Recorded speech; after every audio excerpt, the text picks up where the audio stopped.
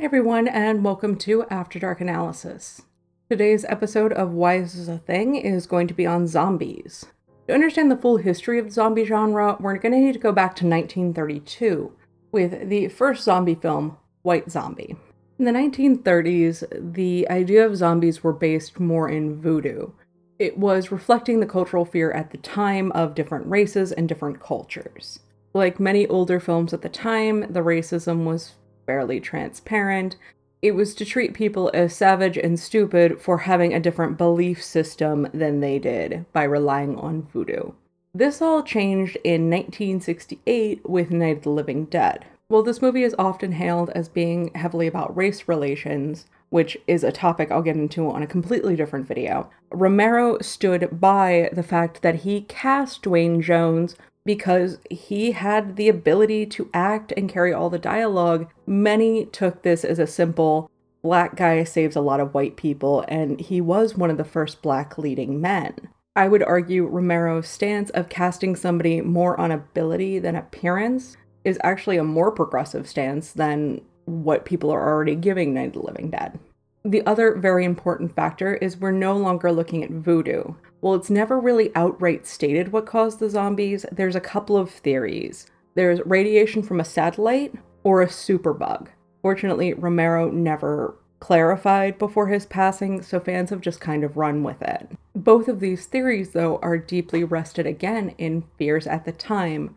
While race relations weren't great in the 60s, using the transparent racism that we had before was definitely not going to play as well.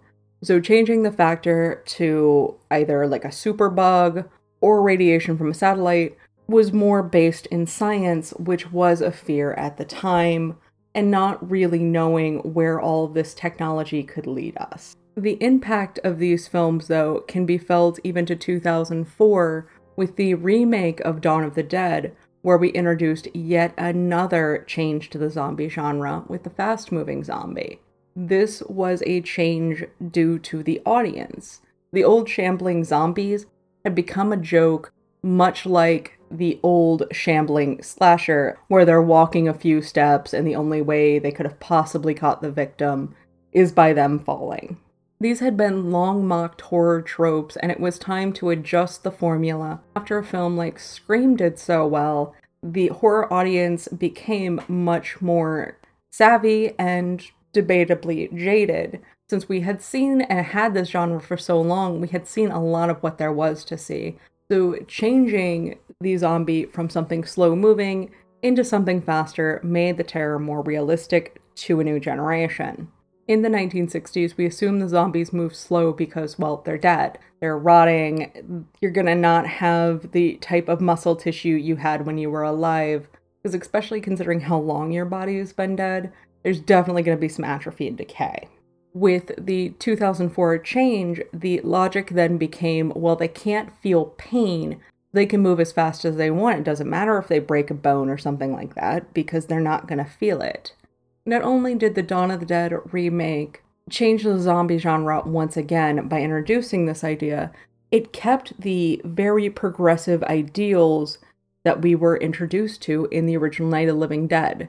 For the fast-moving zombies, actual amputees were cast because logically they're going to move faster with a missing limb. They're going to be able to get around things and know how to move better than somebody pretending like they don't have a limb. It made perfect sense. A casting choice which again made perfect sense, but in a weird way is incredibly progressive. It also addressed the idea of birth among zombies. Normally how it is in the zombie genre is you get bitten or scratched in some universes, you become a zombie. You get infected with a virus, it takes over, or whatever is causing it, bite equals change. So that's always kind of been their method of reproduction and keeping their numbers up. In the new Dawn of the Dead, we actually get somebody giving birth to a zombie baby, which again biologically makes some sense. The mother being infected, the infection's going to be in her bloodstream, and babies share everything with their mother. They have to. They're completely dependent on what flows through her womb. If the infection's in her blood or in her body, the baby's going to get it. So while this probably won't become the preferred method of zombie procreation, it is now possible and been addressed in canon. But regardless of time period, the zombie genre has always relied heavily and boomed in social unrest. If you think about a zombie attack, the first thing you want to do is get out of heavily populated areas. You want to avoid zombies, when in reality, you really just want to avoid people. If there is a lot of social unrest going on and a lot of rioting, looting, things like that, you want to be out of major metropolitan areas. You want to be as far away from people as you can be to protect yourself.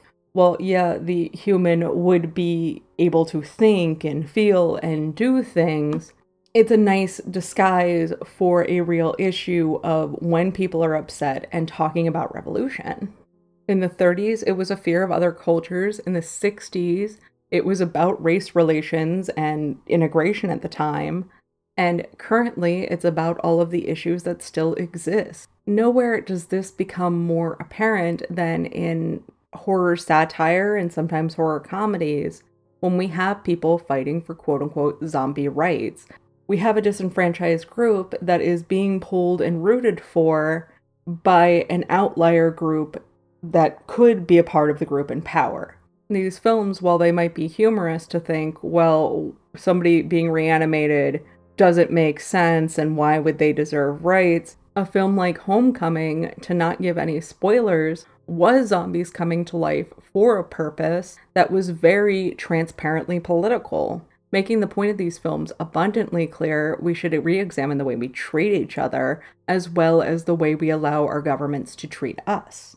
All of these tensions are always underscored, currently at least, by a threat of biological warfare or unknown diseases. Night of the Living Dead specifically name drops Fort Detrick, and being from an area that's not too far outside of Fort Detrick, I can say there's a lot of rumors always swirling about what goes on in there, and normally it's an accusation about the Geneva Conventions being violated on US soil at that place in particular. If we look at something like Zika, we know it's bad. We know if a mother's infected, it can very easily cause harm or even kill her fetus. Well, yes, Zika came long after Zombie Baby, it's still relevant to our fears today.